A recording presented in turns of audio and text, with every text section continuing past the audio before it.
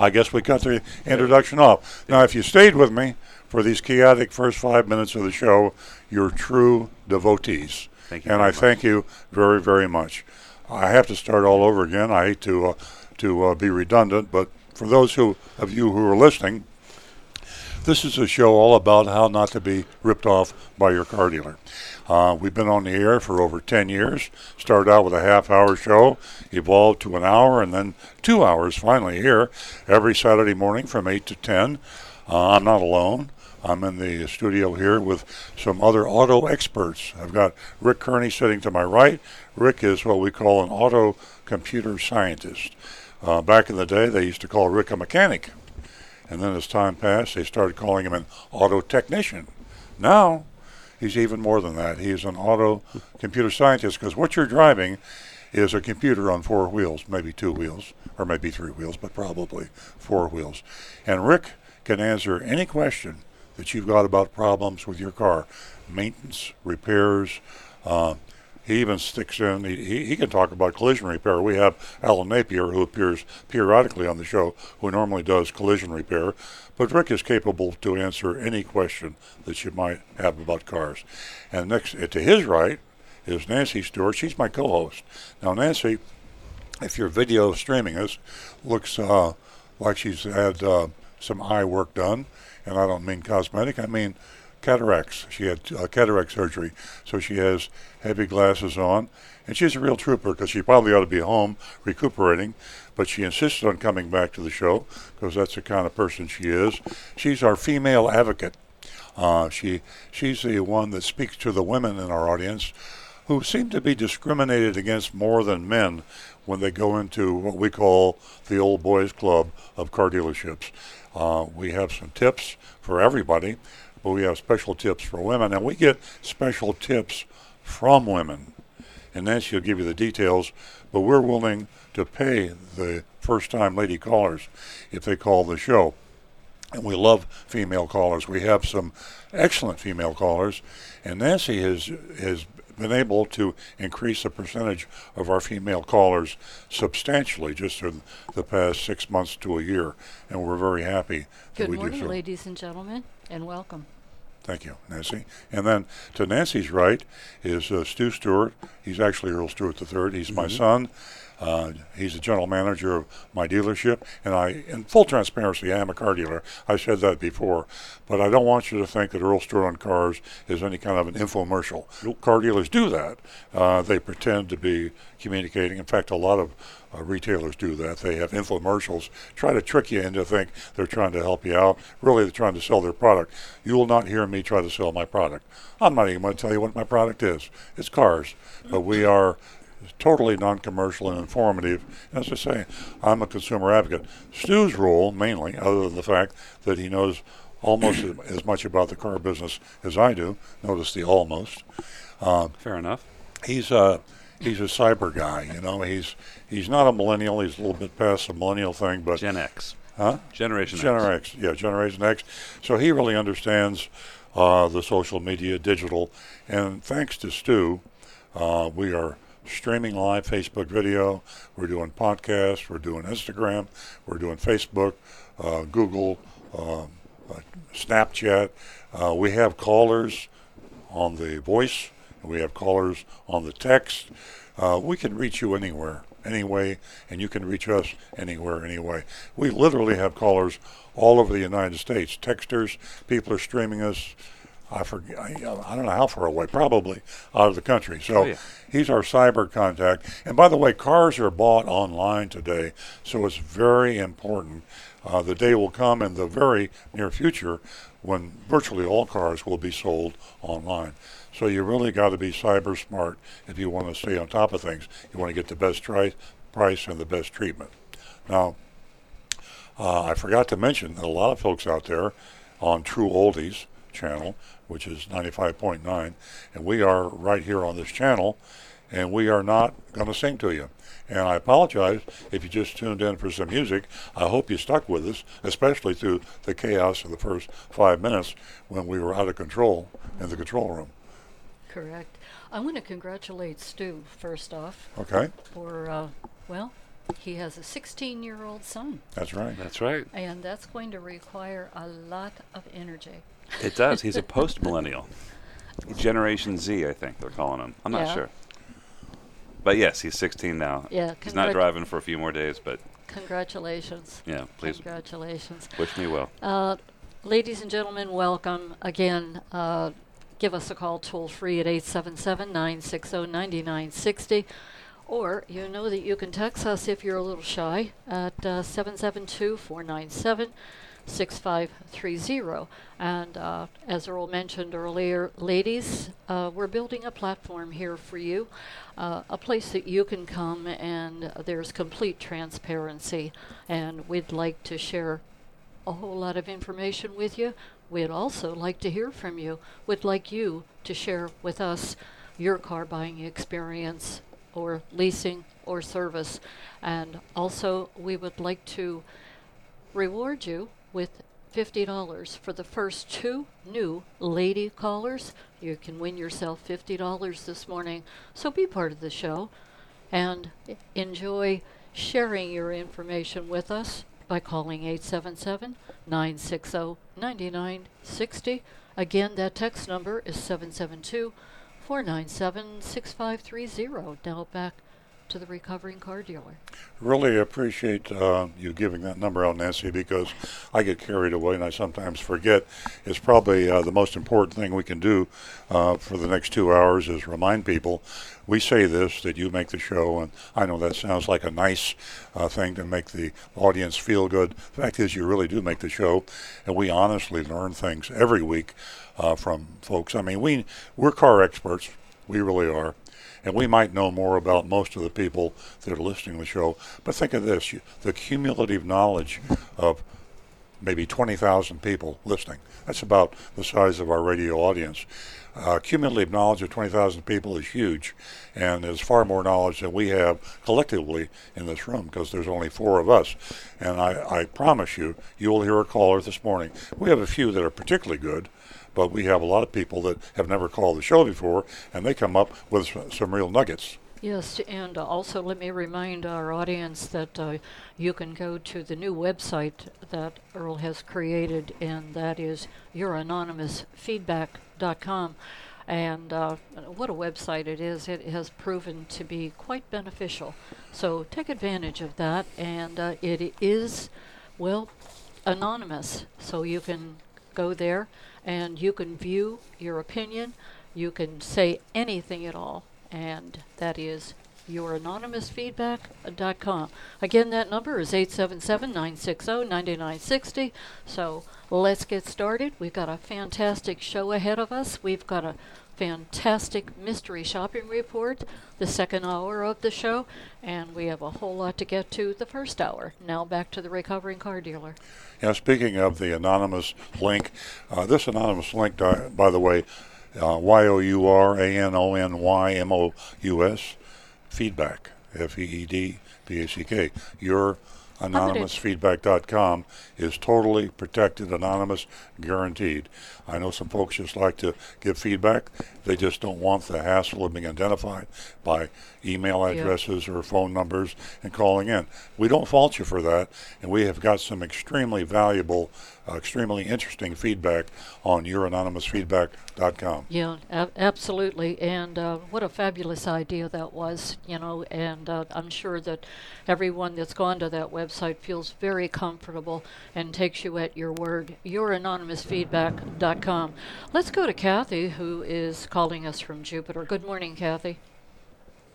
Hi, good morning. How are you? We're well, thank you. What can we do for you? Well, I actually wanted to call because I've been a customer of Earl Stewart's for a very, very long time. Thank you. Well, Number thank one, you. and want to say how happy I am with the service, mostly the technicians and the staff. I was actually just there just last week and had the pleasure of walking up to Earl Stewart and saying to him that I totally respected his staff and said that he should be very proud that he has an excellent staff there. Yes, we are. We're very fortunate. And also, I wanted to say that I just happened to have to call this morning. This was purely by accident, but I found out something I never knew, and I thought I wanted to share this with other people who might be in the same position as me. But what happened is I woke up and went to go get in my car, and my car key wouldn't work, my little keypad. Mm-hmm. And I called Earl Stewart, and immediately they put me with a technician, and immediately they said, well, on your little keypad pod is a little side button, and if you push it, there's a key in it. I said I had no idea. and voila, I was able to get into my car. And I thought I was going to have to call a locksmith and do all this stuff, and instead I was able to, with just a phone call, and get some excellent help. And I just wanted to tell everyone thank you for that. Well, Kathy, that's very kind of you. We really appreciate the call. And your information, by the way, is spreading to about 20,000 listeners who may one day have the same problem. So that's what I say about callers being so valuable, that little tidbit of information. Yeah. And it would have been really nice if we told you that when you bought the car. Yes. Well, the fact of the matter is... But I'm not going to say you didn't. I'm going to say I might not have remembered. Possible. Yeah, possible. Well, you're very kind. I think Nancy has... Kathy, thanks for bringing that to our attention. Every once in a while, that gets by us at the dealership. But thank you for sharing it with our audience.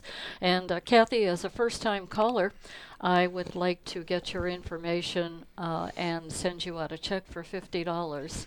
How do you like that? Awesome. Very I good. love that, but I honestly called because I really have a lot of respect for Earl Stewart, and because of how I feel about your company. Yes. I would not go anywhere else. Well, I would not go anywhere else. Earl is beaming right now. We definitely appreciate your compliments, and I'll take a moment and thank everyone that is associated with Earl Stewart Toyota. The guy the service manager who took care of me, his name was Randy. His first name was Randy. Randy. And okay.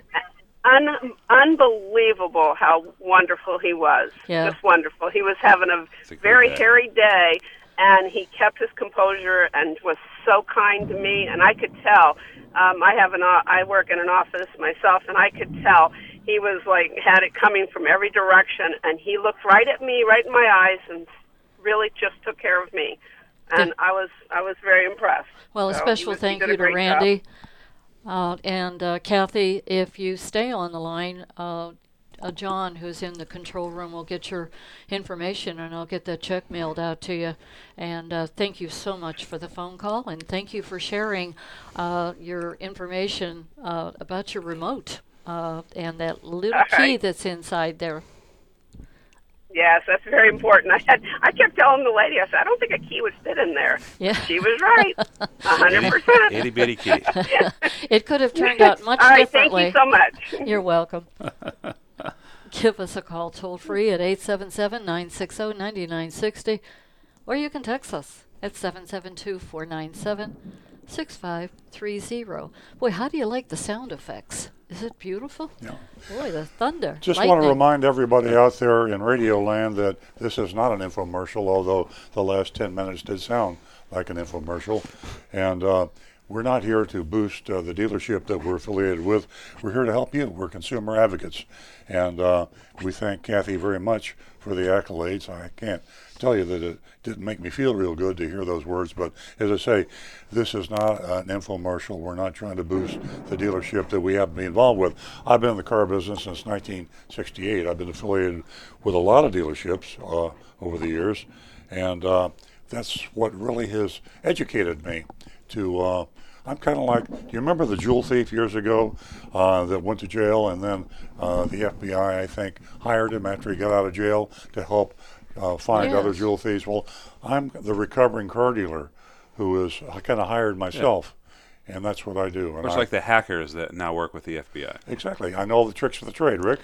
Well, I just think it's interesting with what Kathy brought out, the idea that such a simple little thing, but our cars now, all cars, are so complex and so complicated that when you are going from, say you're driving a car that's 5 or 6 years old, and now you step into a brand new car, the learning curve on those new cars is incredible because there's so much new technology and so much to learn. It's overwhelming. No one can take it. It literally takes the average person a year to learn even the most basic parts about their car, about operating everything in their car. Yeah. It's like having an You're right, iPhone, Rick. and years later you figure out new stuff you didn't even know existed. Yep. Well, that's absolutely true, and I think Yeah. the message there, the purpose of the show is to convey information, and the message there is that cars are extremely complex. We probably dropped the ball in this situation, not explaining it clearly to Kathy about the hidden key in her keyless remote, but that's only one of hundreds of things, as Rick alluded to. So if you're buying a car, a later model car, new or used, you should insist on thorough tutoring before you leave that car dealership. When you're in the buying process, you are very important to car dealers, and they will pretty much abide by anything you ask them, except maybe lowering the price. But seriously, you should go through the owner's manual with them. You should sit in the car, drive the car before you sign on the dotted line, and be sure you know every button and switch and everything in that cockpit of the car. It's like you're sitting in a supersonic jet. That's what these cockpits look like now, and they have amazing capabilities. I'll be the first to admit I don't know all the buttons in my car. You need to know the important ones. You probably never will understand everything in the car, but never take the car home unless you have had a thorough tutoring by that car salespeople, and car dealerships are notorious lax in that. Yeah. So beware. Yeah. And you can always go back and go over all of the features in your new car. You don't have to feel embarrassed about that, because, as Earl said, there's so much to take in. You can't absorb it all at one time. We're going to go to Bob, who's calling us from West Palm Beach. Good morning, Bob. Yes, good morning. Earl, I would like to have your opinion about something here. I'm a little bit in a quandary. Mm-hmm. I have a 2003 Honda Odyssey, and it's only 72,000 miles on it. Mm-hmm. So now, recently, a engine light came on, and I brought it to my mechanic, and he gave me his diagnostic here. Speed check engine light. Okay. Mm-hmm. Speed sensor code came up, and speed ratio error code. Test speed sensor. They are working improperly. Mm-hmm. Customer will need transmission overhaul in the near future. Well, he gave me an estimate. Well, he has a specialty. He doesn't do this thing himself. He has a guy he works together. Apparently, he's a specialist in transmission. Mm-hmm. They gave me an estimate of $3,000 to fix that transmission. Wow. Now, it's a 2003 model car, So Sure. I don't know. Well, you're right to be concerned, and you're right to observe the age of your vehicle, even though the mileage isn't very high. I'm going to let Rick answer the question ultimately, but I think what you need to be concerned about is, can you continue to drive the vehicle, or is this just an emission-related Oh problem? no, it's drivable. Yeah. I would but be, I'm very, yeah, I'd be very My hesitant. mechanic tells me, well, you can drive it, but there's a reason that light came on. Sure, there is a reason, and 90% of the reasons your light comes on is because of emission-related problems. And emissions have two problems.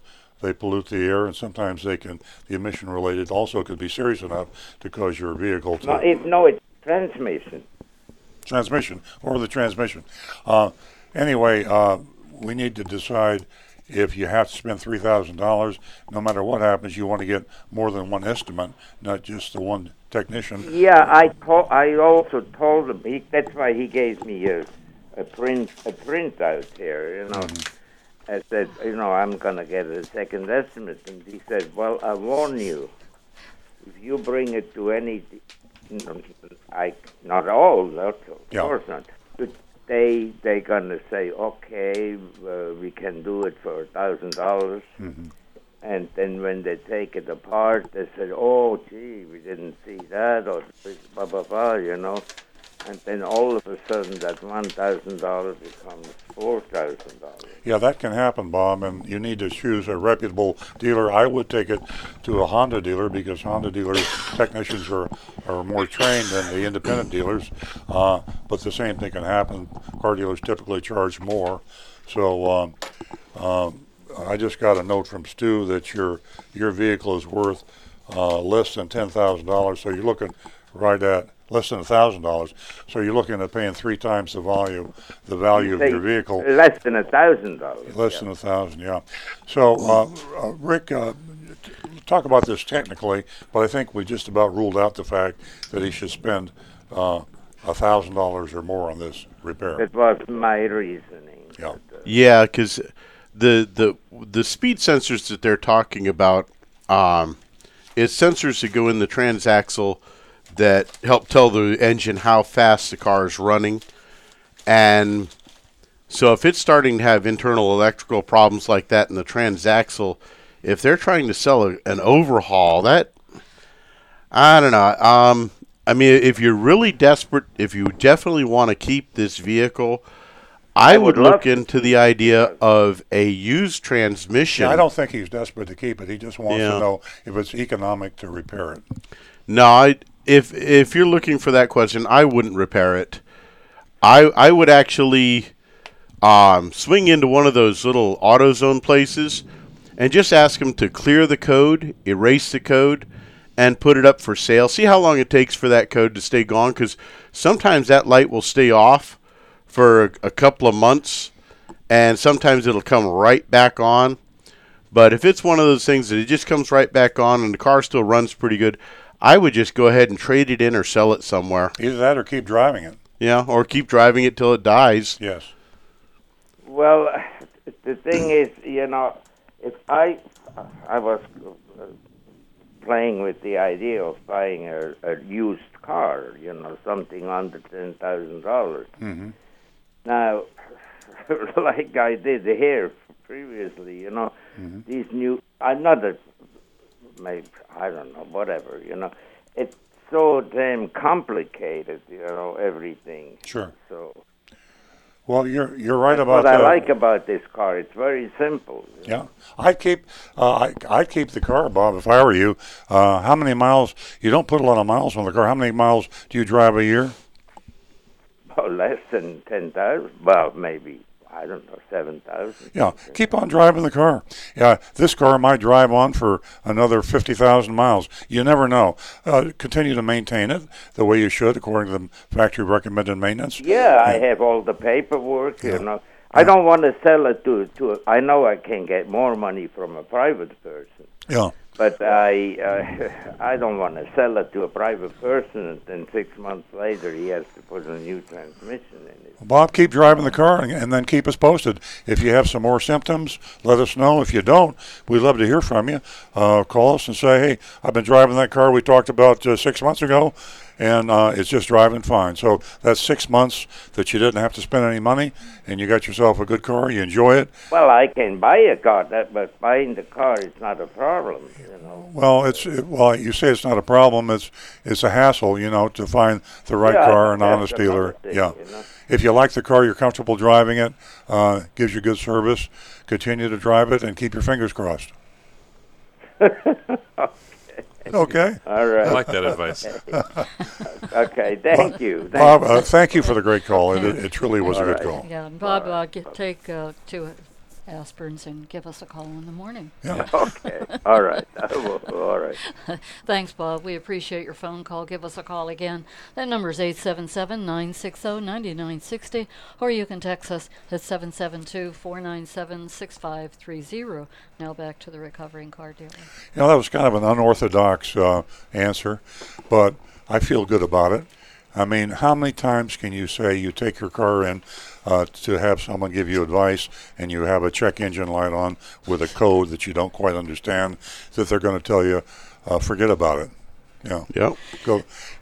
So many times that check engine light comes on, and it's just something very inconsequential, like you need to tighten your gas cap. It's unbelievable. That's 99% of the Yeah. time is the fuel cap Yeah. is loose. One of the worst things that I can say about our modern cars is, with all the technology we have, to keep the owner of the car, the driver of the car, so in the dark when it comes to a problem.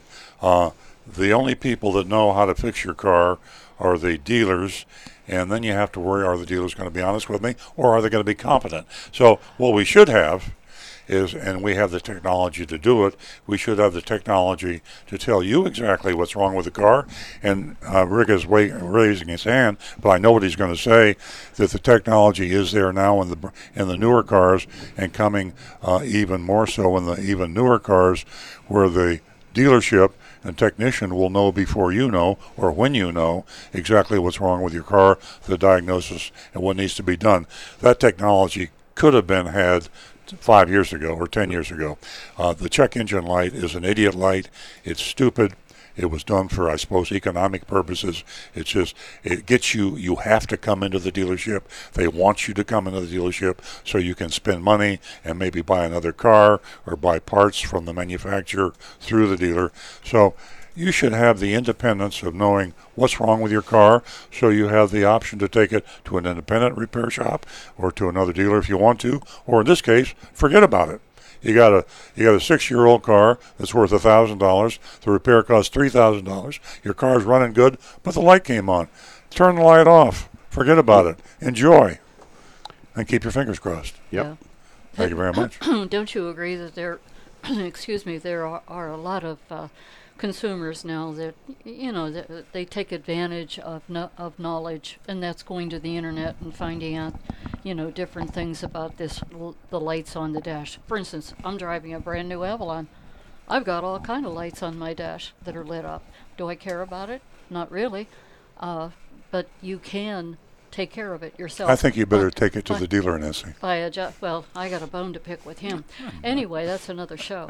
Back to the gas cap. I learned early on that by adjusting that, light goes off. So a little bit of information there. Ladies and gentlemen, you're an important part of the show. Give us a call toll free at 877-960-9960, or you can text us at 772-497-6530. Speaking of gas caps and tanks, wasn't that an interesting story that was in the Palm Beach Post on Friday about the tainted gas that affected about 20 people, and it was quite expensive, the outcome. They were drinking the gas? And yes, they were drinking it, and they were putting it in their vehicle. Ha ha ha. Okay. It's your... No, it is. It is something we should talk about. You got Stu giggling. Yeah. I'm going to come over there and slap you. Sorry. Well, there is a good message to be learned from that, and it was a lot of people being affected from There gas were. from one particular gas station. We have the article, but Nancy can't read it because of her cataract surgery. I'm not laughing at you. I'm laughing at this morning. Oh, You can be slapped also. Ladies and gentlemen, that article appeared in the Palm Beach Post. That was Friday's newspaper, and that was out at Jupiter Farms Mobile yes. in Jupiter Farms, and there was one particular situation where it cost this woman $1,300 Yes. because of the water that affected her gas. So And she realized that there was something wrong whenever the gas was going into her tank and it was moving so slow. And she finally just said, I don't have enough time to fill up my tank. So I don't know. She might have been replacing her whole engine if she would have filled her tank.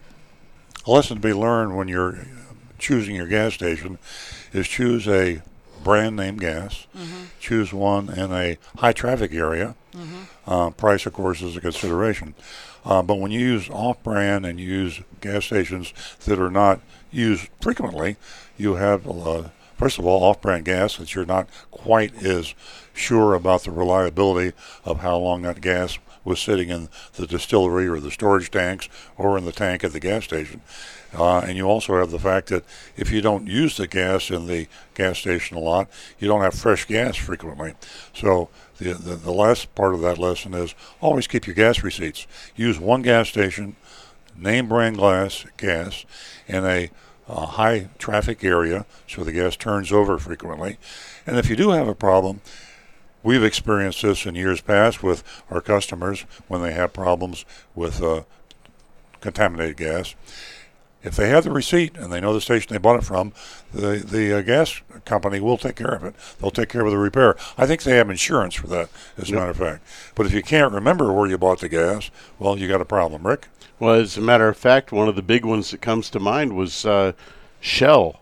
Probably about 12 years ago, had a problem with their stations. The fuel they shipped out had excessive sulfur content. And when they realized it, they announced it almost statewide and said, if anyone has issues with Shell gasoline and you show the receipts saying that you had repairs and that you had bought Shell gasoline, they stepped up and they covered it. Oh, very good. And it was an amazing corporate decision on their part. But they took care of it. Yeah. So Well, all you- these gas stations have insurance Yep. to reimburse you for Especially whatever. the big name brands Yeah. like Shell, Exxon Mobil. Yeah. Yeah. You know, I have my list of favorite places to go and people to see. My mechanic, a favorite person, someone that I always see, a gas station where I always get gas. Who's your And- favorite mechanic? Rick Kearney. Oh, okay. No, I'm sorry, Glenn Ballard. Yeah, I like Glenn better. Sorry, No, Rick. you noticed I Wow. Usually, it won't be as easy as Rick described. Usually, and they normally don't get on TV. That must have been a widespread problem. It was, And yeah. usually, when you go to your gas station, they'll give you a little bit of static, and they have to contact the supplier because these gas station operators, if they own the gas station, they don't know what's going on. But you have to contact Sunoco or Texaco or Shell or whoever you're talking to, and when you get up there, you have your receipt. They usually pick up the tab for the repair without an argument. Yep. 877-960-9960 is our call-in number, and 772-497-6530 is our text. And the text is 772-497-6530, and we have two texts, That's and right. Stu's going to read these. That's right. The first one was a comment on the caller with the Odyssey. He said, it's more of a comment than a question. Rick, clear code to sell it quick? LOL. Maybe clear that up on air. Rick is probably too embarrassed to do that, but I'll do it because this is, unless you want to tell the truth. I'm not too embarrassed. Okay. Okay, excuse Tell me. the It's truth. it's a very Excuse common me. thing. Frank, hold on. Rick's going to explain something for a second, then we're going to take your call. It's a very common thing to let the buyer beware, but I will clarify one thing. My intention would be sell it to someone like CarMax or the local Honda dealer and let them be the ones to worry. I would not recommend selling that private sale to someone else on the street. Can you sell it to an enemy? Mm-hmm. I mean, I know some people that I don't like very well. Can I sell it to them? Yeah. I think we're I'll help you. I think we're getting in the weeds. I'll clear the code right Okay. before we sell it to them. Okay. Our number is 877-960-9960, or you can text us at 772-497-6530. Hope I didn't repeat those numbers too quickly for you. I'll be repeating them again. We're going to go to Frank in Jupiter Farms. Welcome to the show, Frank. Hey, good morning, Earl and Nancy. Morning. Good morning, Frank, and welcome. Well, your show always triggers so many things to think about to call in. The most recent one with the gas station mobile, since I live in Jupiter Farms, I pass by that station every day. Ah, And I don't shop there, so I guess I was lucky. uh-huh. There, but in regards to the gasoline, just the other day, I was at one of the Sam's or Costco, and one of the ladies who said she worked at a gas station, she said, it's all the same gas. the high test and regular are always the same, and it doesn't. And I said, well, since you all talked about before, if it's recommended or advised about high tests, the two cars I have that require high tests, I'm sure they wouldn't run very well on regular.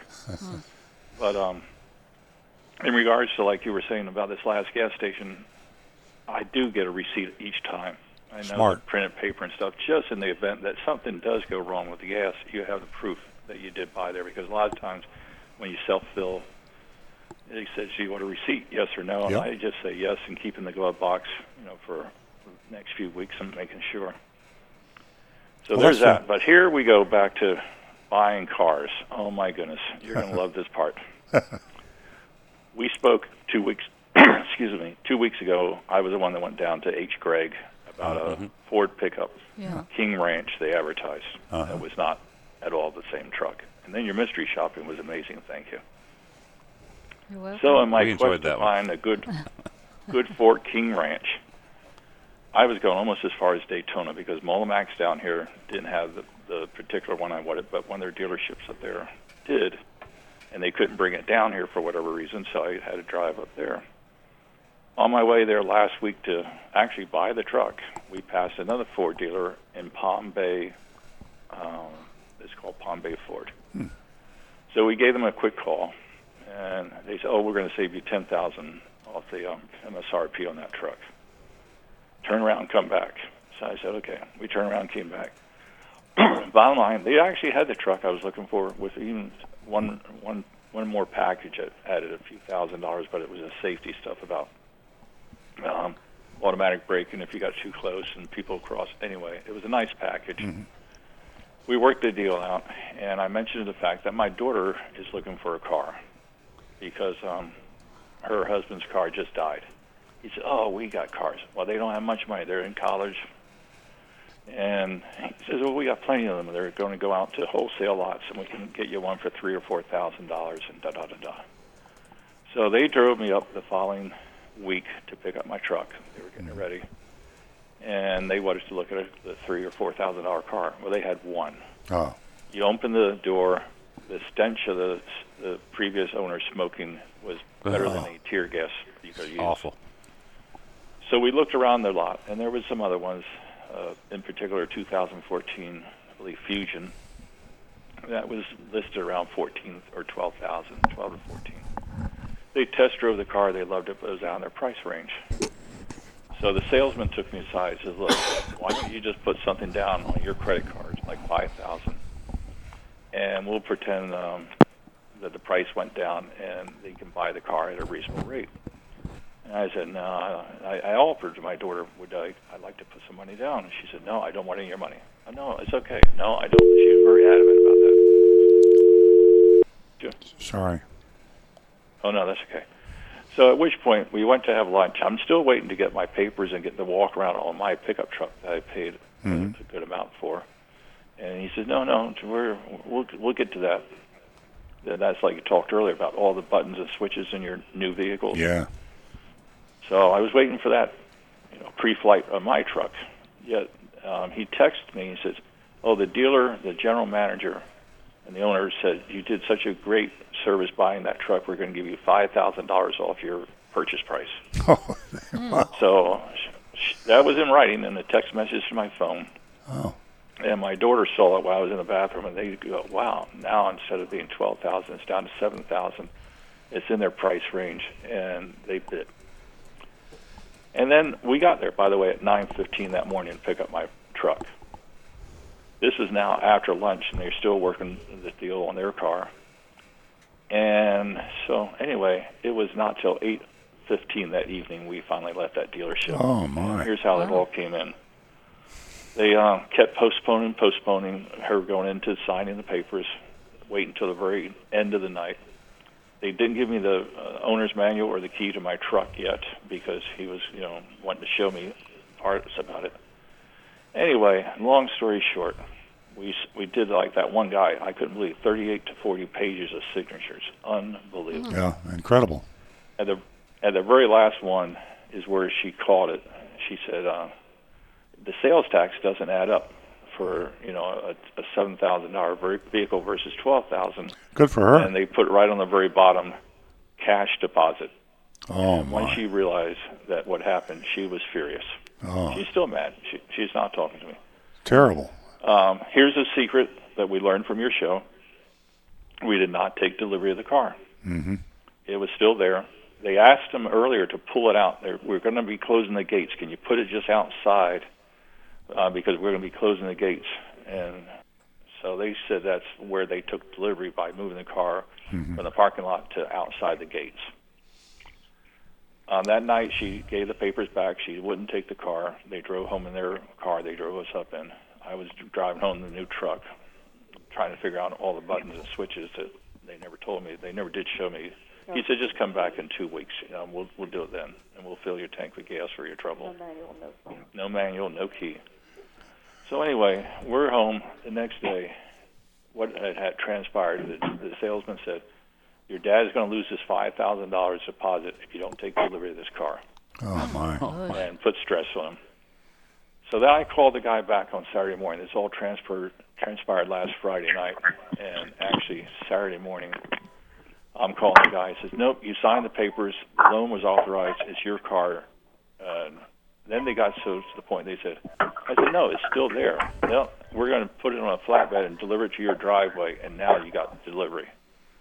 And I said, don't send the truck down here. I'm not going to take the car. We went round and round. And I did speak to one of your sons, Jason, and he said, you didn't take delivery. Florida law. End of story. So all week we've been back and forth.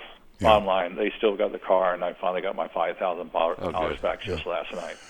Well, I'm glad it had a happy ending, but that is, I thank you for an extremely benefiting story to a lot of people listening from your lesson, and also the fact you've given us a new shopping target. Yeah. So, Mystery, we'll be going in. I hope they're listening because they're never going to know when we come in, but we're going to hit Palm Bay Ford, I assure you. And what they did is just about the worst we've heard in a while. That is really harsh. That is something that somebody could go to jail for, lying to a customer like that and trying to. They pull out all the tricks and the stops, keeping you there the whole time, not putting anything in writing that you could attack them for, and then threatening to keep the deposit. That is just cold-blooded and terrible. So thank you for sharing that with us, Frank. That was Thank you, Frank. All the details, fantastic.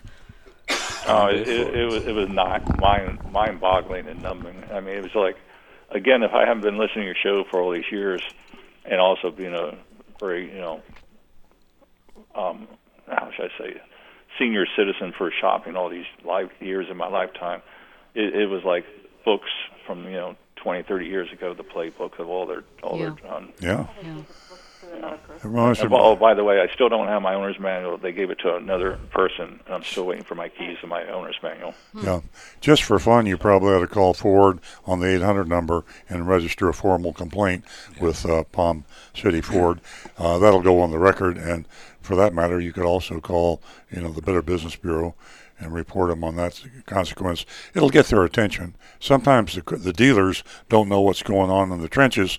This could be just a rogue sales manager, salesman, or both doing this. And the owner of Palm Bay Ford, if you could get hold of him, it would be interesting. But at least you got the King Ranch you were looking for at a good price. And I'm sorry they had to try to take advantage of you and your daughter that way. That was terrible.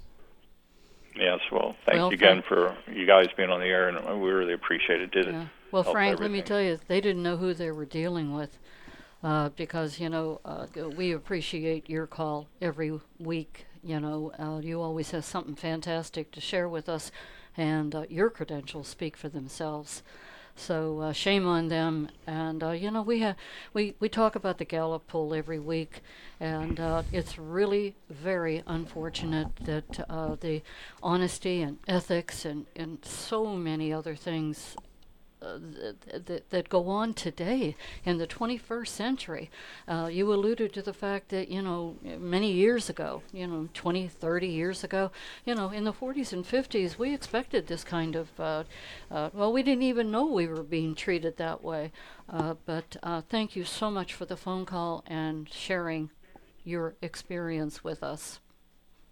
Yeah, it's going to be interesting when you do a mystery shop in there for sure. It should be. We'll have fun with that one. Yeah. Absolutely. They pulled every trick possible. I mean, every time we called, it was a different line, a different malarkey. It was just amazing. But thanks again. Y'all have a great day. Thank you. Thanks, Frank. Thank We're you. looking at these online reviews right now. They got a lot of bad ones. Do they? Mainly on their service department. But there's some similar stories I'm seeing online here. So, Frank, maybe give them a review or two, Exactly. Help warn other people. Yeah, if you're still listening, Frank, a Google review, you got Dealer Rater review, you got Yelp reviews, Cars.com. You can really hit them where keep it hurts. them busy. Yeah. Yeah, hit them where it hurts.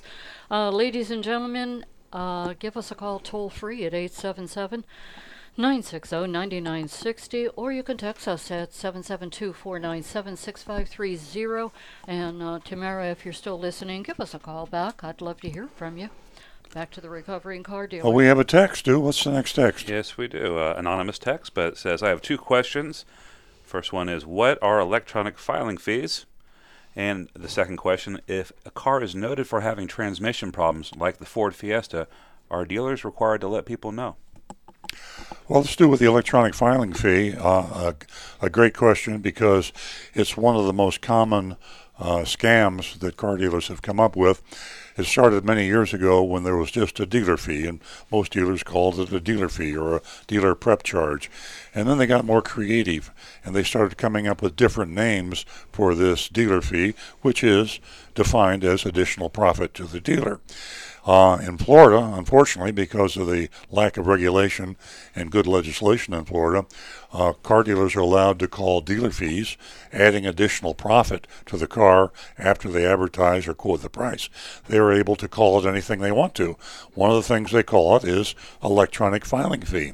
Now, what better way to describe something you want to confuse to disguise something? Yeah, it even confuses me. Electronic filing fee sounds so good and valid and governmental, but electronic filing fee is additional profit to the dealer. Sounds official. Yeah. And the second part of the question, if a vehicle has like a known issue, say a transmission, they cited the Ford Fiesta, are dealers required to inform the customers of that? No, they are not. And one of the problems when there is a chronic problem with a car, it can become a recall. That's only if the National Highway Traffic Safety Association says so. There can be something called technical service bulletin, which goes only to the dealers. And frankly, car dealers get so many of these bulletins, a lot of car dealers don't even know about the technical service bulletins. Before I continue with that answer, let me say that Dan from Jupiter is holding, and I'll be right with you, Dan, as soon as we complete that answer. Thanks for the call. Be right there. Technical service bulletins are something that you can research online. You can even call the dealer and insist that they check if you have a symptom with your car. If you come into a dealership, it's always a good question to ask the service manager. Is there anything out from the manufacturer, a technical service bulletin, they call them TSB, technical service bulletin, that would address this problem? Rick, you're looking my way, so jump in. I would go to the old friend Google. One of the interesting things is, and this actually isn't known by a lot of people, but all those technical service bulletins that wind up at the dealerships, every single one of them is also available online as well. And sometimes before they become technical service bulletins, they appear on Google. A lot of that information gets out on Google, Bing, the other search sites. But one of the best places that I've found good information is on the forum sites for various models of cars. Just about every single car that has been made, there's a group of people out there that have a forum site online. And you can find that through Google, right? Yep. You Google it and just look for the forums for that particular model of car, and you'd be amazed at the number of people that when you search through the threads, the conversations on there, the number of people that will have had the exact same issues that you might have seen. And also, they'll be more than happy to talk to you about common issues that they've seen with their own cars. I love Google. So it's a great way to find information. I love Google. Great way. Dan, thank you for holding, and welcome to the show. What can we do for you? You there, Dan? Yep, I'm here. How Hi, can Dan. we help you? I'm here. Good morning. Well, I want to my service visit at a recent Mazda dealership that I went for service. Mm-hmm. I took my car in, and it's in pretty good shape. I do most of the maintenance myself, and I took it in for a recall, and the service advisor came back and he said, "Well, I've got two issues for you, and you got to take care of one. You got to take care of one of them right now." And he says that he did a load test on my battery, and he said it's showing that it's failing. Mm-hmm. And he's saying that your battery needs 775 cold cranking amps, and we tested it, and it's only got 596, so you fail. And I thought, well, gee, that's odd. 775 seems pretty high to me, but I didn't really think about it because the battery's under warranty, and it was only 3 months old. And I said, you see the sticker? It says 518. It's brand new. I'm not replacing the battery. And he said, oh, okay, no problem. And he said, well, your brakes are getting pretty low. You should probably think about doing that next time. And I thought, well, that's weird because I replaced my brakes myself 3 months ago. So when I talked to the and I showed him the picture on my phone because I take pictures of everything. That's my service records. You know, I just take pictures of the oil, the receipt. You know, when I put in a set of brakes, take a picture of the receipt for the brakes. Great idea. That's what I do. And I showed him the picture, and the service manager's answer was, "Oh, well, we made a mistake on the battery. We put in the wrong value." And on the brakes, they said, well, the tech that inspected your brakes, he wasn't the one that filled out the form. So that was the answer for that one. Oh, boy. Dan, I know you don't And want I thought, Go ahead. I thought, well, who filled out the form then? Yeah, it's do you not want to mention the dealer's name? Well, It's okay. I mean, I don't know. I don't want to pressure you. They did offer. I'm going to leave them out of it. They did Okay. offer me a free oil change as a response. You know, they said that they were sorry and everything. But I wanted to get your opinion on the battery thing most of all, because to me, I've had this happen like twice now at different dealerships. Is this like a common thing where they just set the requirements so high so that every battery fails automatically? Because 775 seems way too high for a Mazda 4-cylinder. Well, before Rick addresses that issue, let me just say that every person in the service drive, when you come into a car dealership, in fact, independent repair also, are paid on commission. And they have quotas, they have bonuses, and sometimes they'll have emphasis on certain items, tires, batteries, they'll have contests. So you're not talking to a service advisor. They call themselves service advisors. They're commissioned salespeople.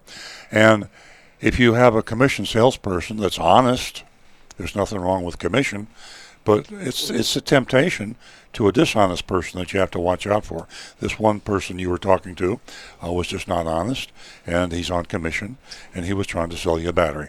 And whether you needed a battery or not, he was going to try to sell you a battery. Unfortunately, he ran into a sharp guy like you that does his own work, and he couldn't trick you. But you have to be very careful. The person that works in a car dealership, be a car salesman or a service advisor / salesman, is probably more important than the dealership itself. When you find a good salesperson to buy cars from, stick with them. When you find a good service advisor that you have a relationship with, the right kind of chemistry, and you feel that is honest, then you stick with them too. But when you get a guy like this, ask to speak to another person immediately or go to another dealership. Rick wants to address the 775 amp requirement versus 596. First, quick question. You say you got a 4-cylinder Mazda. What model is it? It's a Mazda 6 with the 2.5 liter. Okay. Yeah, that car really should have, I'm going to compare it to being like the same basic thing as a 4-cylinder Camry. And I'm going to say that the battery that would work best in that car should be about 575 cold cranking amps. Now that's measured. There's two measurements. One will say cranking amps measured at 32 degrees, and the other one is the cold cranking amps measured at 0. We always go with the cold cranking amps. That way we're always comparing apples to apples. And 575 would be more than adequate for that car on a brand new battery, and you would have no problems with that battery lasting 3 to 5 years minimum, if not a lot longer. Yeah, so 775, what they did, somebody goofed up and they just set it high because they were trying to rip you off, basically. That's all there is to it. Yeah. And I think that's what it is. I've got, I actually, like I said, I take photos of everything when I do my work. And the original Mazda 6 battery says 550 on the front of it. Right. And the battery that I have, again, which I took a picture of and showed in the picture, I said it's a 575. So 596 is great. And 775, I mean, I can't even think of any Mazda that would come through that dealership that would require 775. So I just don't see that as an oversight. I see that as like, set it really high so everything fails. No, that was pretty much, I'll call it what I see it as. To me, that sounds like a ripoff. Yeah. Somebody was getting a spiff. They were having a contest. If you sell X number of batteries, we're going to give you an extra commission on each of those batteries.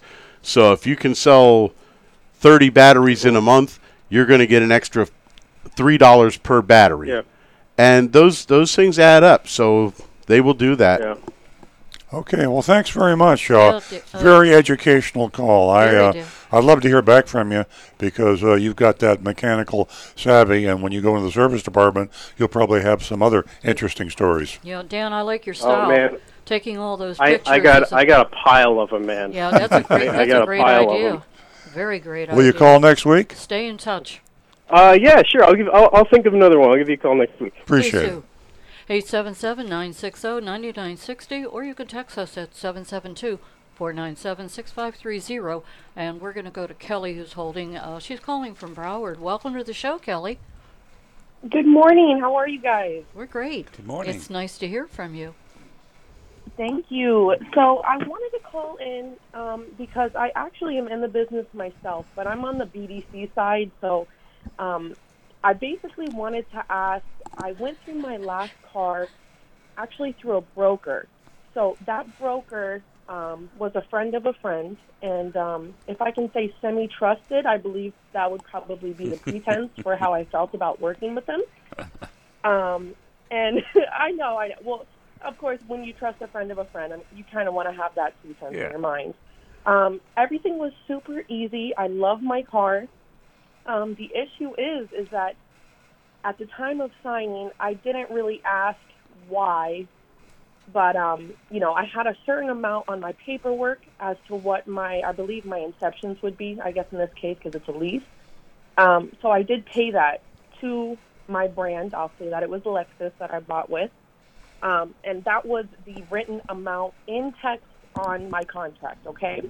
But following that, my broker had me pay the first month payment in cash to them. So I never really brought that up again, but it's always kind of been in the back of my head as maybe I had gotten ripped off. I never really wanted to come at them like that. I would never want to, offend my friend. But I wanted to ask, is that something normal to see? If you have a broker who's doing leasing, because that's huge in South Florida now, is that something common to see? Are they ripping people off? Kelly, it's just like a lot of other things. Car dealers, car salesmen, they're good brokers and there's bad brokers, dishonest and otherwise. Brokers, of course, get paid a commission. That's how they make a living, and the amount of the commission can be substantial. I'm a car dealer, and I've been one for a long time. We've dealt with brokers over the years. Some of the brokerage commissions are extremely high, and I would say a common commission would probably be $500. I've seen them as high as $5,000, and so for one single lease. Yes, and you have to remember that you're paying this middleman which is going into the price of the car, because the car dealer cannot afford to pay the broker. You don't pay the broker, the car dealer does. So whatever he pays the broker is added to the purchase price of the car. Now that's okay as long as it's fair. What I would recommend people that are inclined to use brokers is to have the understanding up front, clarified in writing preferably, how much is the car dealership paying you, and then what is the deal that you're going to get me from the car dealer, and does that include your fee? And so what is the net effect? Am I getting a fair price or not? Brokers do one thing for you. They help you avoid the hassle and hopefully get you a better price. I prefer, which you could almost call them online brokers. You can use someone like TrueCar that has an arrangement with the car dealers, and they will post a price, and it will not have any extras and extra fees. TrueCar, Costco, Auto Program is another broker. Consumer Reports, which is affiliated with TrueCar, they have an auto buying program too. But the old-fashioned brokers still exist. Some of them are good, some of them are honest, some of them are dishonest. I've talked to people that have used the same broker for years and years, bought 5, 6, 7 cars from the same broker, feel very comfortable with them, and feel like they do a good job. So this is your first experience. I had no other complaints. I mean, it was a pretty easy experience, but I just kind of wanted to ask someone with expertise, only because it kind of left a sour taste in my mouth, because, the cash part obviously was $500. When you say... So that's why, obviously that I had a negative equity, so I rolled that into a lease, and I do have a $500 payment. Yeah. But that was equal to my first payment. Yeah. But it kind of rubbed me the wrong way, and my lease is coming to an end, and I'm just wondering, if I should go through the same broker. I know that TrueCar is great, but as far as leasing, I didn't know that they covered leasing and stuff like that. They do. They do cover leasing. Kelly, when you say cash, you're talking U.S. currency, greenbacks. They wouldn't take a check or a credit card? No, it was actual cash. That's suspicious. That's highly suspicious. You never want to give a car salesman a cash deposit, and you never want to give a broker cash either. Cash is, you can't trace it, and if it comes up later on, it's his word against yours. So you need a paper trail. You get that with a check. You get that with a credit card. But I'm not saying that he swindled you, but I share your concern that asking for it in cold cash, that's a red flag. Yeah, is a red flag. Yeah. Gotcha. Awesome. Well, thank you so much. Thanks for what you're doing. Kelly, really helping out consumers. And Kelly, are is this your first call to Earl Stewart on Cars? It is. Okay. Well, my mom watches every single. Oh, well, thank you. Show, Thank you for sharing that story with us. There's so many ways that the brokers, the dealers can deceive you, and getting all the details up front and this whole cash thing is such a red flag. And again, I want to thank you for sharing that with Earl Stewart on Cars. And please give us a call again. And because you're a first-time caller, I would like you to stay on the line and give John in our control room your contact information so that I can mail you out a check for $50. Awesome. Thank you, guys. Oh, you're welcome. And please spread the word. Let's all wave at Kelly's mom. She's watching right now. Hey, wave at the camera. Hey, Kelly's mom. Hi, Kelly's mom. Okay, well, give us a call again, and please spread the word. We're trying to create a platform right here for the ladies to come to us for, advice and also their opinion on so many different things that they can share with us. Awesome. Thank you. You're welcome. We're going to go to North Palm Beach, where Davey is been holding. Thank you for your patience. Good morning. Good morning. I called last week about a problem with a dash on my 04 Solara, and Mr. Stewart told me to be persistent, but I didn't get too far. I talked to Randy in your service department. He looked it up. He was very nice. He looked up the serial number and all, said the car was too old. And then he said, well, try calling Toyota. He gave me a number for Toyota. They gave me a case number, talked to somebody. They asked me if I was the original owner. I told them no. And they said, how long has it been cracking? And I said, well, I've only had the car 2 years. It started, and They asked me miles, which was 65,000 miles. Mm-hmm. And she said, I'm sorry, I really can't help you. I said, can I speak to a supervisor? I got the supervisor's name. The recall was a ZE6 number they had. They gave me a case number. Mm-hmm. She talked to me for a while. Everybody was very nice. Mm-hmm. And they said, because I'm the second owner and the car is that old, they can't help me. Am I done? I wouldn't say so, David. I'm going to get personally involved in this. Take a shot at it, yeah. See if I can help you. It's a shame that it has to be this way, and a lot of you folks out there, it's kind of like you've seen these old sayings: never, never, never, never give up. You just have to keep plugging. Getting manufacturers to repair defective products is like pulling teeth sometimes. They just don't like it. Yeah. And you have to push and push and push. So what I will do is I will get involved, and if you'll call the show, I'll call you, and we'll let you know what we can do. But I'll give it another shot. You have to take it up the line sometimes. It shouldn't be this way. Manufacturers with defective products should belly up to the bar, take care of it, fix the problems, but they don't. They're just like anybody else. But this is old, too. It's an 04 car, so I can understand that part of it. It is, but the point is they've acknowledged the defect. The dash was made out of material that was cracking and melting and pitting in high heat conditions. So they know that. And the fact that the dash is old, the fresher dashes were cracking too. So they spent millions and millions of dollars, and maybe another $1,000 isn't going to kill them. I'm going to give it a try. I'm not promising anything, but I'll give it my best shot, and I'll call you. Okay, thank you very much. I appreciate it, Mr. Stewart. Thank you for the call, David. Take care. Call me Earl. 877. Okay, thank you. Bye-bye. 877-960-9960, or you can text us at 772-497-6530. We're going to go to Bob, who's calling from Lake Park. Good morning, Bob. Hi, how you doing? I wanted to talk about spare tires, or the lack thereof. Uh-huh. If someone's lucky enough to have a spare tire, they should always check it periodically, because over time you could lose air pressure in a spare tire. And most people probably just let it sit back there and they never look at it. Mm-hmm. Secondly, a lot of the cars they sell today do not have spare tires. Right. That's right. They give you this little kit to inflate your tire if you have a problem. And I give a warning to all your listeners: do not use that kit. And the reason being is it destroys the sensor, the tire pressure monitor sensor that's in the tire. Good point. And then you're going to be on the hook to replace that. So the simplest thing to do is to go on Amazon or something and just buy one of these small little inflators that you can run it off your cigarette lighter.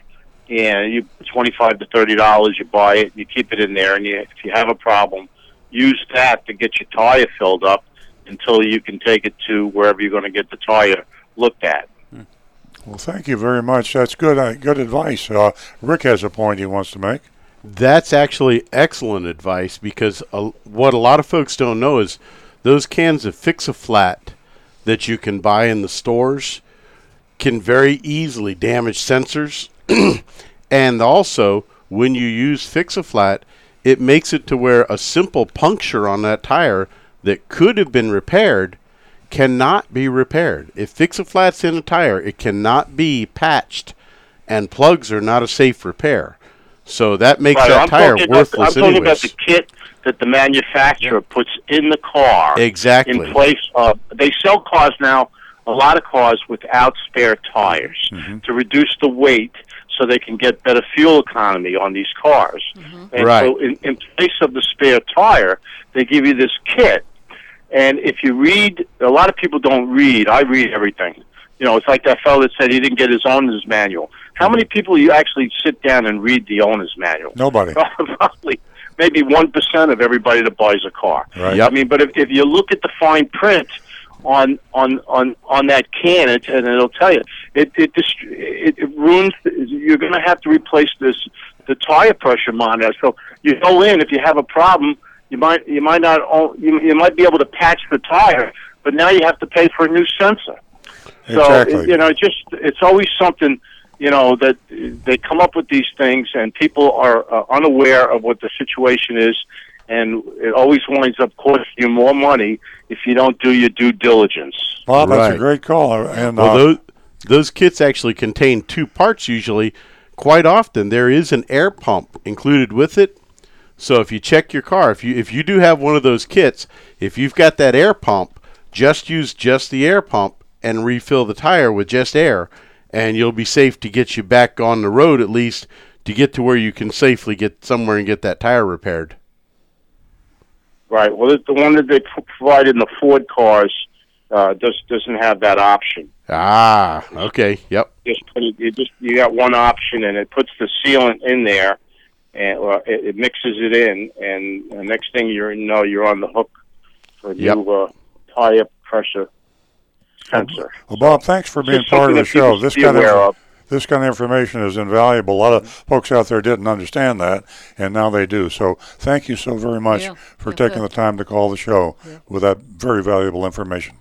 For the ones and one other thing, do you think at some point in time the owner's manual will become obsolete, and there'll be a different way of people getting information right through the car system? In other words, you could talk to the car if you have a question about how something works, and it would just give you the explanation on your screen, and you wouldn't really need the manual. That's a great idea. I hope so. My owner's manual is like a Webster's dictionary.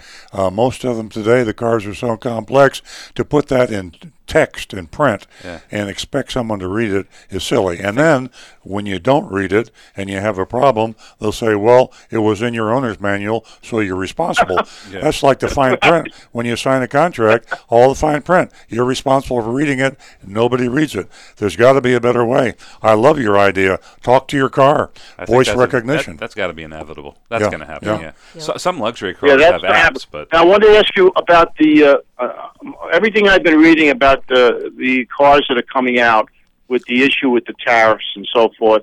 It appears to me, and also the transportation costs on new cars is going to go through the roof because they can't find drivers for these trucks and everything.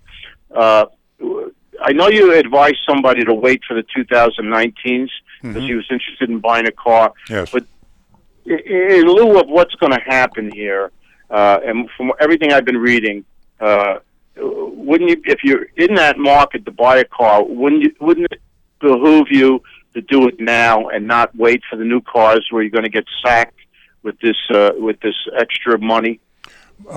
Bob, this is only my opinion. I think that there's a lot of hype.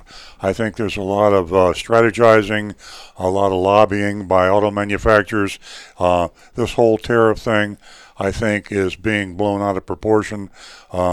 I saw an article in the paper from Toyota the other day, and it was during their record earning quarter, and they were talking about what the tariffs would mean to them over the full course of the year with all the models that they sold, and you're talking like $100 a car. Most of the manufacturers are screaming bloody murder and trying to frighten the public and to frighten the politicians into not doing the tariff thing. But this is just my opinion. I could be wrong. Nobody knows what's going to happen with the tariffs. But I still stick with my recommendation to buy the new model car and not the last year model car. And if you have to wait a month or two, what I read was the RAV4 was going to be approximately $600 to $700 more due to the pending legislation. Yes. With the tariffs. And I also read that if you were in the market for an Audi A4, that was going to be $10,000 more. Yeah. Which is a big number when you think about it. Yeah. So depending on the type of car you're going to buy, you could really get whacked with this thing. And the other thing they're discussing is also the content. So they're discussing that the parts that are used in the cars are going to have to contain more parts that are made in this country. So in order to help boost the manufacturing in this country, which is also going to add to the price of the cars. Well, Remember, the manufacturers have a lot to say with the prices. Just because the tariff goes up and they have additional costs doesn't mean they're going to charge you. Competition is a huge thing, and if you're selling RAV4s and somebody else is selling another model, Toyota has to take that into consideration, especially when it comes to trucks. The manufacturers make a huge amount of money on trucks. When it comes to cars, it's a different thing. The profit margin on cars is very low, but on a Silverado truck, General Motors makes about $10,000 on a Silverado truck, and then when the dealer sells it, he's got a $10,000 markup to you. Not that he's going to get the markup, but the manufacturer always gets their markup when they sell it to the dealer. So if you've got a $10,000 markup when you sell it to the dealer and they have a $4,000 tariff, you can absorb the tariff if you want to be competitive with Ford and some of the other truck sellers. So we won't know what's going to happen to prices just because tariffs go up. They won't necessarily be passed along to consumers. So I still stick with my recommendation: buy a current model car, and if you have to wait a month or two, do it. I'd risk it on the tariffs. I don't think it's going to be as bad as people make it out. Right. Do you know how much they make on a Ferrari when they sell a Ferrari? No, I don't. I have no idea. $80,000. Wow. And on a Porsche, $15,000. Oh man. Mercedes, Audis, around $10,000. Yeah. So that those people, they're dealing with a certain market, and probably will not affect them as much. Yeah. But for some of the other manufacturers that are dealing with people that are not spending that kind of money, between that and the transportation costs now. How much is a delivery cost on a Toyota? About $1,000. Bob, you're a great caller, but we've got a bunch of people stacked up here, and we got to get to our mystery shopping report. Would you please call again next week? Yes, I will. I appreciate it. Have a great day. You're a great caller. Thank you very much. We're going to go to John, who's holding. John is calling from Palm City. Good morning, John. Good morning. Congratulations to Nancy coming back so soon. I just want to mention something about Nancy. I'm following cars closely as a hobby mostly and interest in them for about 56 years. And I never remember any female consumer advocate. I would say Nancy is the first and probably only. I mean, there were men before. People know the name Ralph Nader, probably Tom McCall. But Nancy has to be congratulated as the consumer advocate number one that I remember ever. Now, address the problem dashboards that people talk about, and they leave like a dog or even a child sometime. According to Professor Jennifer Vanos, she's family medicine at University of California in San Diego School of Medicine. She did extensive research on heat, and the summer heat in a car goes to 116 degrees in 1 hour. The dashboard goes up to 165 degrees also in an hour. Even parked in the shade, the inside of the car goes in that shade. People think I'm fine. I'm parked in the shade. It's going to be real cool inside. The temperature still goes to 100 degrees in 1 hour inside the car. And in the shade, the dash goes to 118 degrees. So that's the caution of people that just may forget, leave a dog or a baby, even within a short amount of time. That just shows you the temperature. Now, the gentleman that called about Ferraris, it's interesting to know last weekend the world record was set on that 250 GT of, they expected 60 million. Yeah. However, it did set a world record of $48 million for one automobile. Just picture that. What's the sales tax? Who in the on world would spend that kind of money? I mean, just for instance, the way the stock market is climbing, you imagine investing that in the market and rather than buy a car.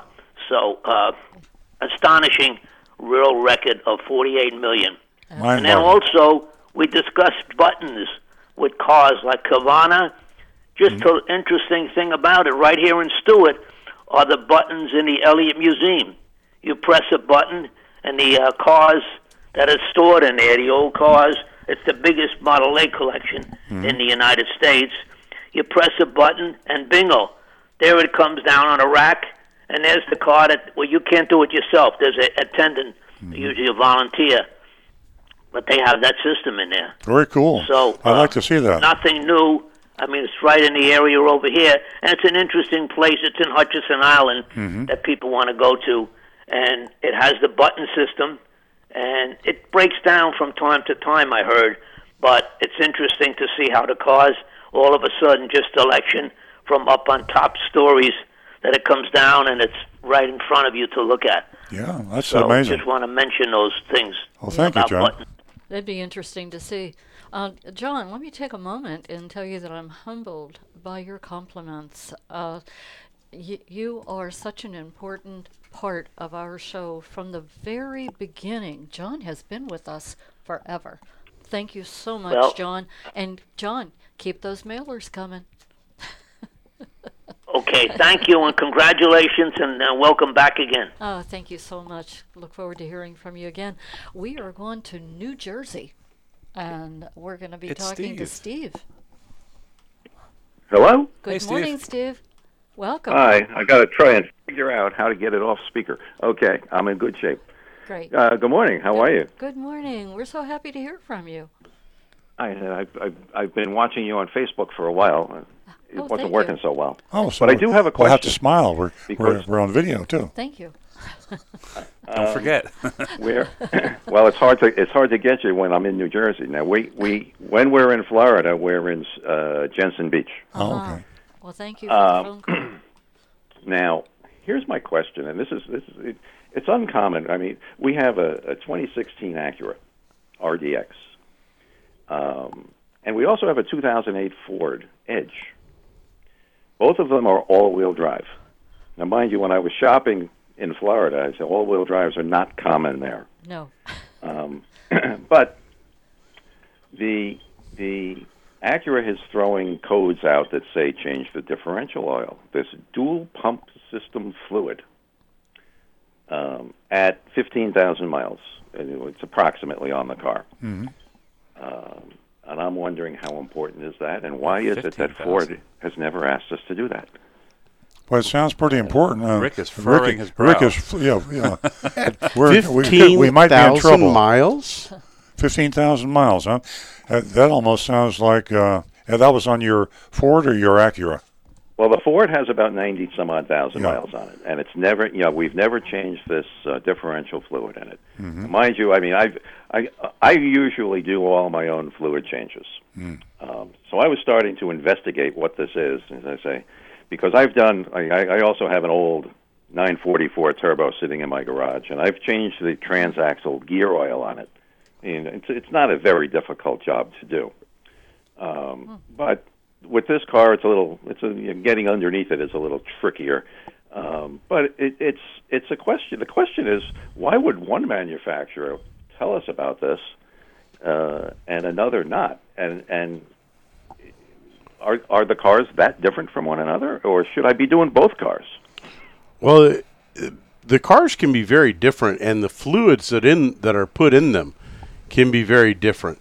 That's why we always recommend go with the owner's manual, the maintenance recommendation that comes from the factory that's normally in the glove box. What's the year and model of that Acura? I'm just curious. 2016. It's a 2016. Okay. It's 3 years old, and we don't drive it a lot. It's got 15,000 some odd miles on it, but including at least one trip to Florida from Jersey. What model is it? RDX. The RDX. Mm-hmm. Okay, because that just seems a little weird. That's the reason they called. We got to do some more research on that. Yep. Exactly. I think the thing to do on that, rather than look this up on the air, let us look it up and get back with you. You can text us, and we can answer the text. As a matter of fact, how about that? Can we do that, Steve? Yeah, Steve's a texter. Yeah. Yeah, we got. I had that text waiting from Steve to read. Okay. We'll look at that and get back to you because we're running out of time here, and Rick's having a coughing spasm.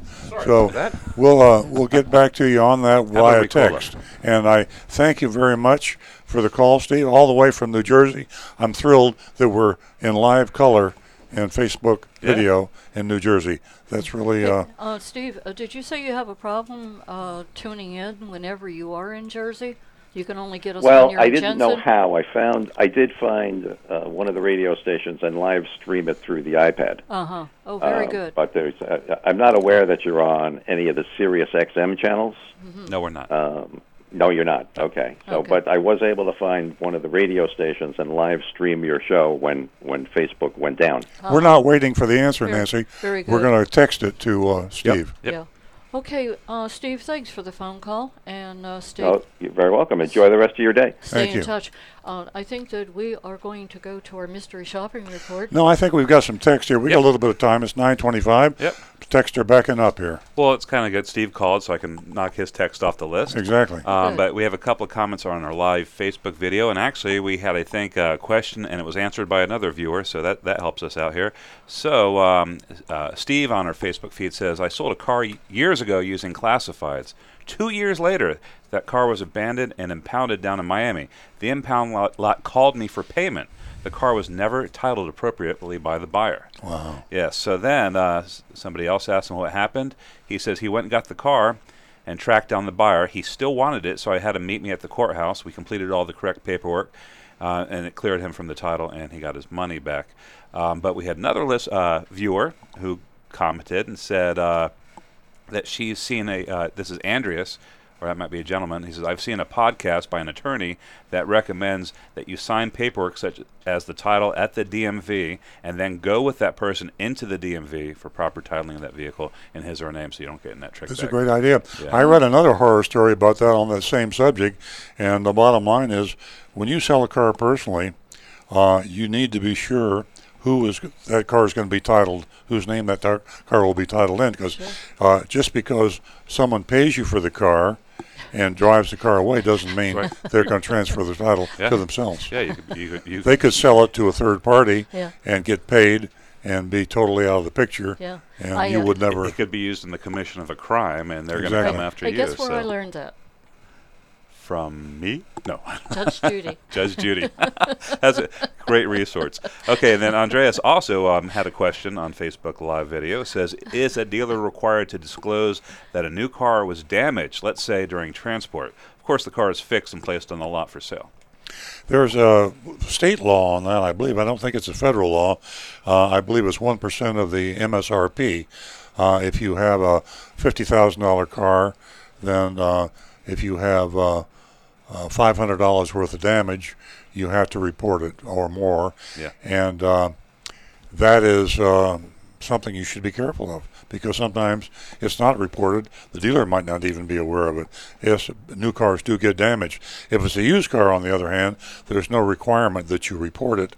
The Florida law says that if there's damage on a used car and the prospective customer asks you about it, you're required to tell the truth. But if they don't ask about it, mum's the word. Mum's the word. Exactly. Buyer beware. See no evil, hear no evil, speak no evil. All right, we have a text from Anne Marie, not my sister-in-law, but Anne Marie Delgado.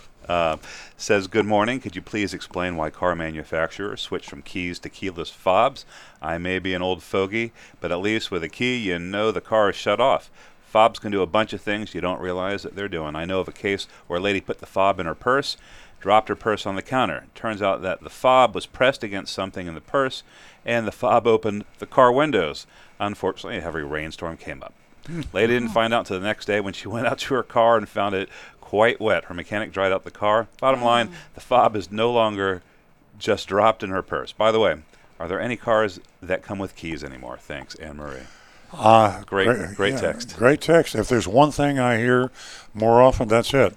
From our customers, our average customer is probably 55 plus. Many people feel the same way. You wonder how far should technology go.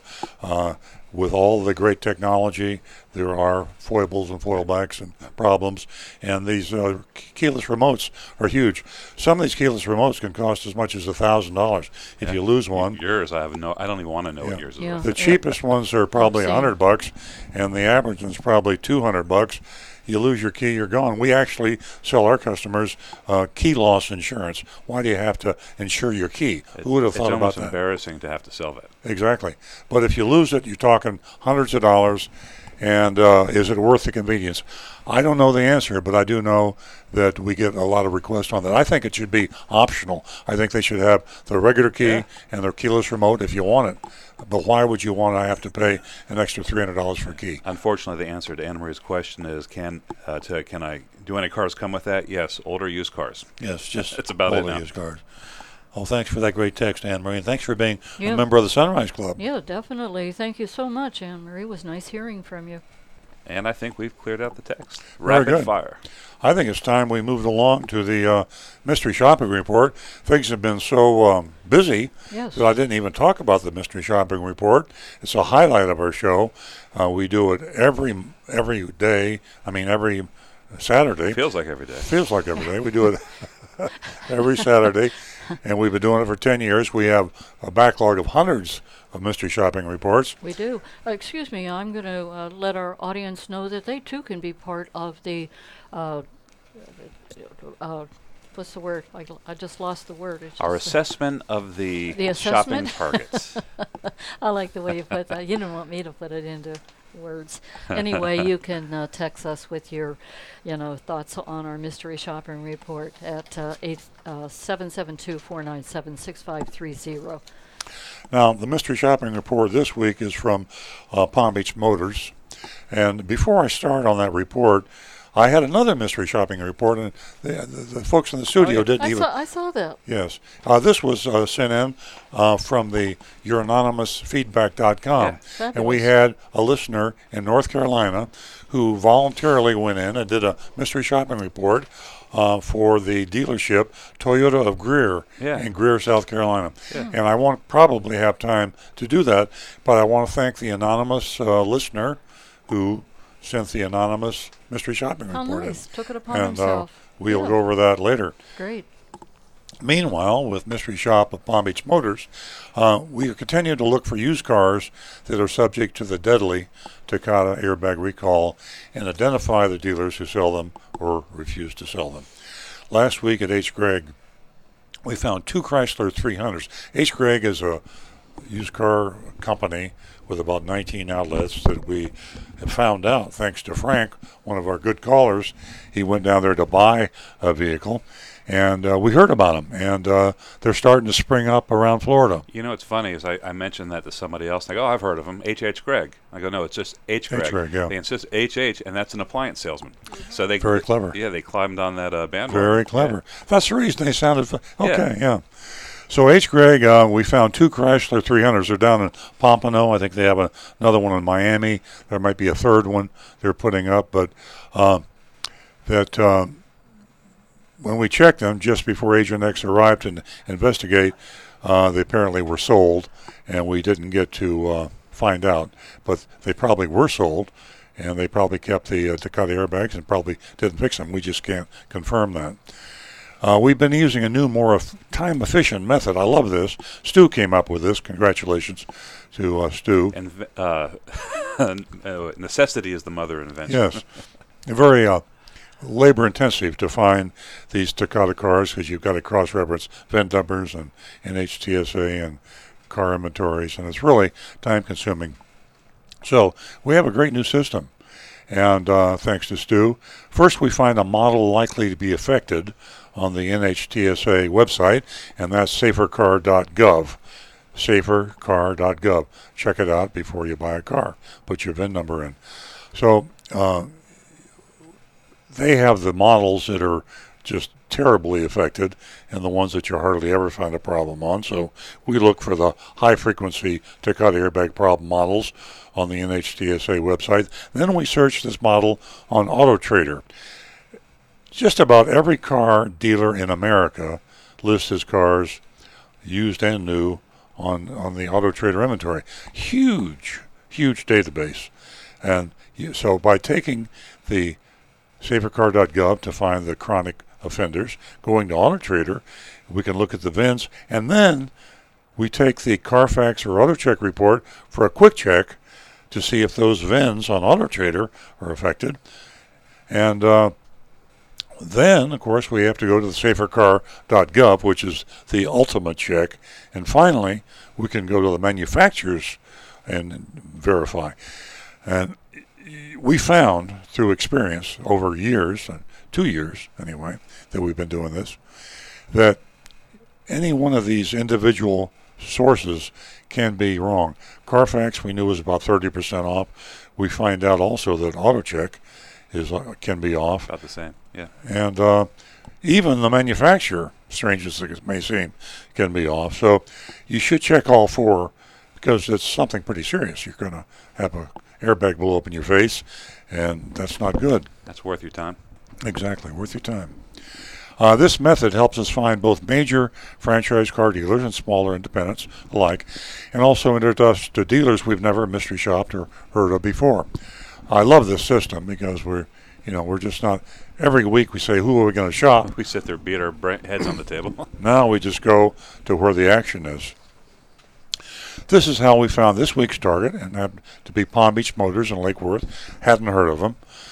They had a 2007 Ford Ranger pickup truck for sale for just $11,995. You're supposed to read that like the deal, man. Yeah, exactly. Just $11,995.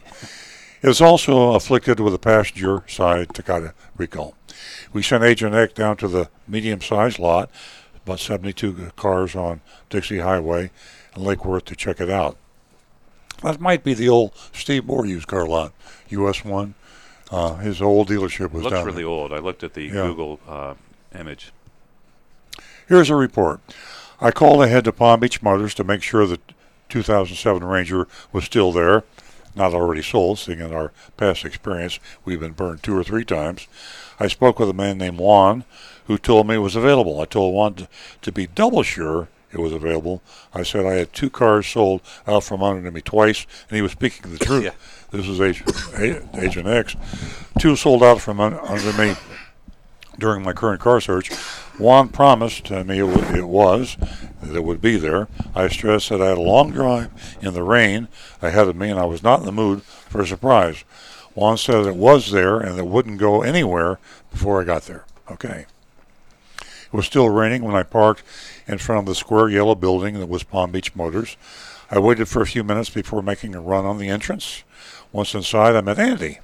Andy, who greeted me with an extended hand. I said I was here to see Juan about a Ford Ranger. Andy told me that Juan was busy with a customer and that he would assist. He said that he would get the key, and he ran off. And he was back in a minute. We headed outside. The rain had stopped, but it was dark out. We didn't have much time before it resumed storming. We walked out to the red pickup truck, and I circled it, checking out the exterior. There were some dings, scratches, but it had new tires. Overall, looked pretty good. Andy popped the hood. We looked at the engine compartment. I asked him if he had any mechanical issues to disclose. First of the 3 questions. He replied there were none. He said that he had 3 mechanics that worked for him and that checked out all his cars. That's a lot of mechanics for a little bitty car lot, but that's what he said. He pointed out over to a storage lot with a carport, said the shop's right over there. I asked if he was a salesman or the owner. Andy laughed and said he was the general manager. We climbed inside and started the engine. The air blew cold, and it smelled nice and neutral. Not like perfume. Yes. That's a red flag. Exactly. Hey, good thought. Perfume is not good. No. Covering up something. Cars and women. And I just said that, and I'm sorry. And men. Cologne. I'm in trouble now. Okay. I asked Andy if it had ever been in an accident. It's funny how your mouth gets ahead of your brain sometimes. Some of us, that happens. Yeah. Fortunately for you, it doesn't happen That's true. a whole lot. You stay out of trouble. He said, Andy said, let me check AutoCheck, and took out his phone. A few seconds later, he said, yep. See right there, minor left rear impact. Interesting. He showed me his screen, and he didn't seem fazed or apologetic. Well, minor. It is minor. We got out of the cab of the truck and walked to the area that was hit. There was still some visible damage, but it was minor. There was also some light surface rust, but this too was minor. And we're talking about an older car. I got hit by a big fat drain rod. That's a poetic license there. I got hit by a big fat raindrop, I should say. And within seconds, it really began to come down. Andy and I made a mad dash to the office and hurried inside. I sat at his desk, and we began to discuss the truck and the numbers. He asked how I was paying for it. They always ask that. And I told him I was paying cash. He was pleasant and applied zero pressure the entire time. I pivoted back to the truck. I told Andy I liked it, but I had more questions. I said I wanted to know if there were any safety issues. He said there were no safety issues. I said he seemed pretty sure. And he suggested looking at AutoCheck again. He pulled it out on his computer this time, scrolled through the report. No recall. I checked again. There were no recalls reported. Now there we are. Perfect example. Supposed to be a reliable source, AutoCheck, not. Carfax, not. And even the dealer or SaferCar.gov can make mistakes with respect to dangerous recalls. And he went back to the numbers. $11,995 was his best price. I said I thought it was high, and he needed to work with me if we wanted a deal. I let him know I lived in Palm Beach Gardens, and once I left, I probably would not be driving back down to Lake Worth. He asked me what it would take, and I said, you need to take $1,000 off.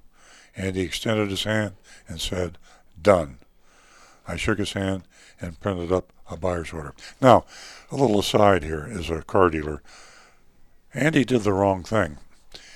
The negotiator and hagglers are taught when you're haggling and negotiating, you never drop a lot of money at the same in one lump sum. Back in the day when I was evil, I would say to a salesman, you did the wrong thing. And you never drop an even amount. $334. Andy should said, I can come up, and you take your pencil out, and you go like this. You say, I can come down $330.92. Right. Now that looks like they're really cutting to the quick. They're getting down to the basics near the cost. But when you drop a lot of $1,000, it scares buyers away. So he did the wrong thing. But this buyer didn't get scared away. Yeah, but he should have been scared away. And if they try that on you, now that you know, just laugh and say, that's not working on me. Come on, take $1,000 off.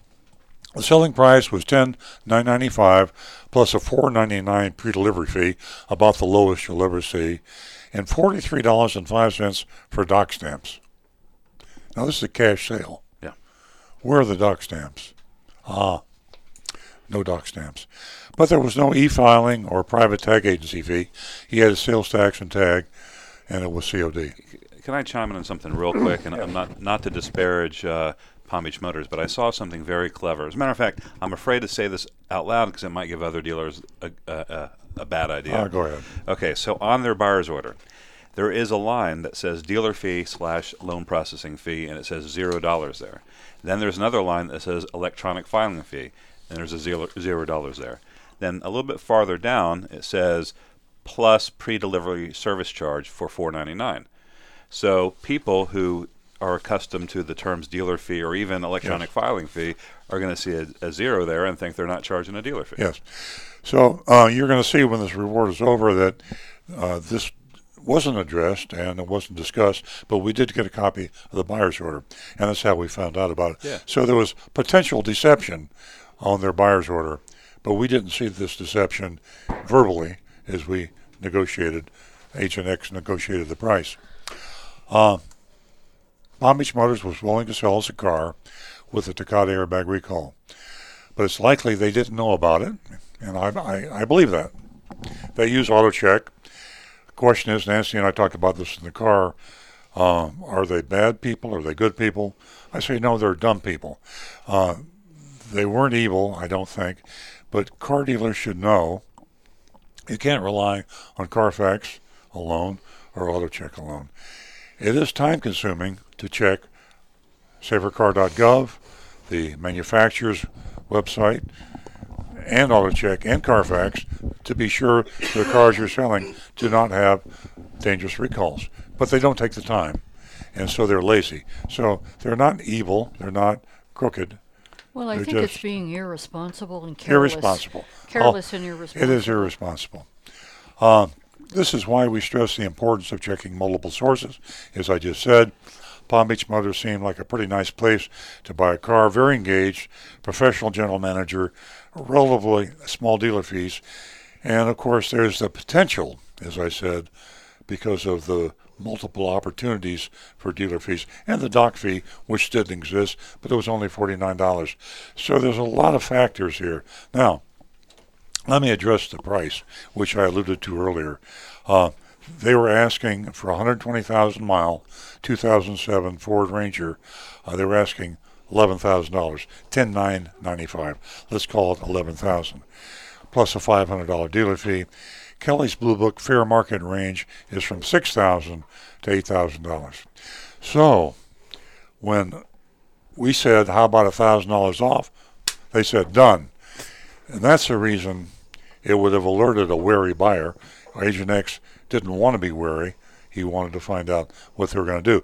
So this isn't a lesson in deception, unless depends on how you define deception.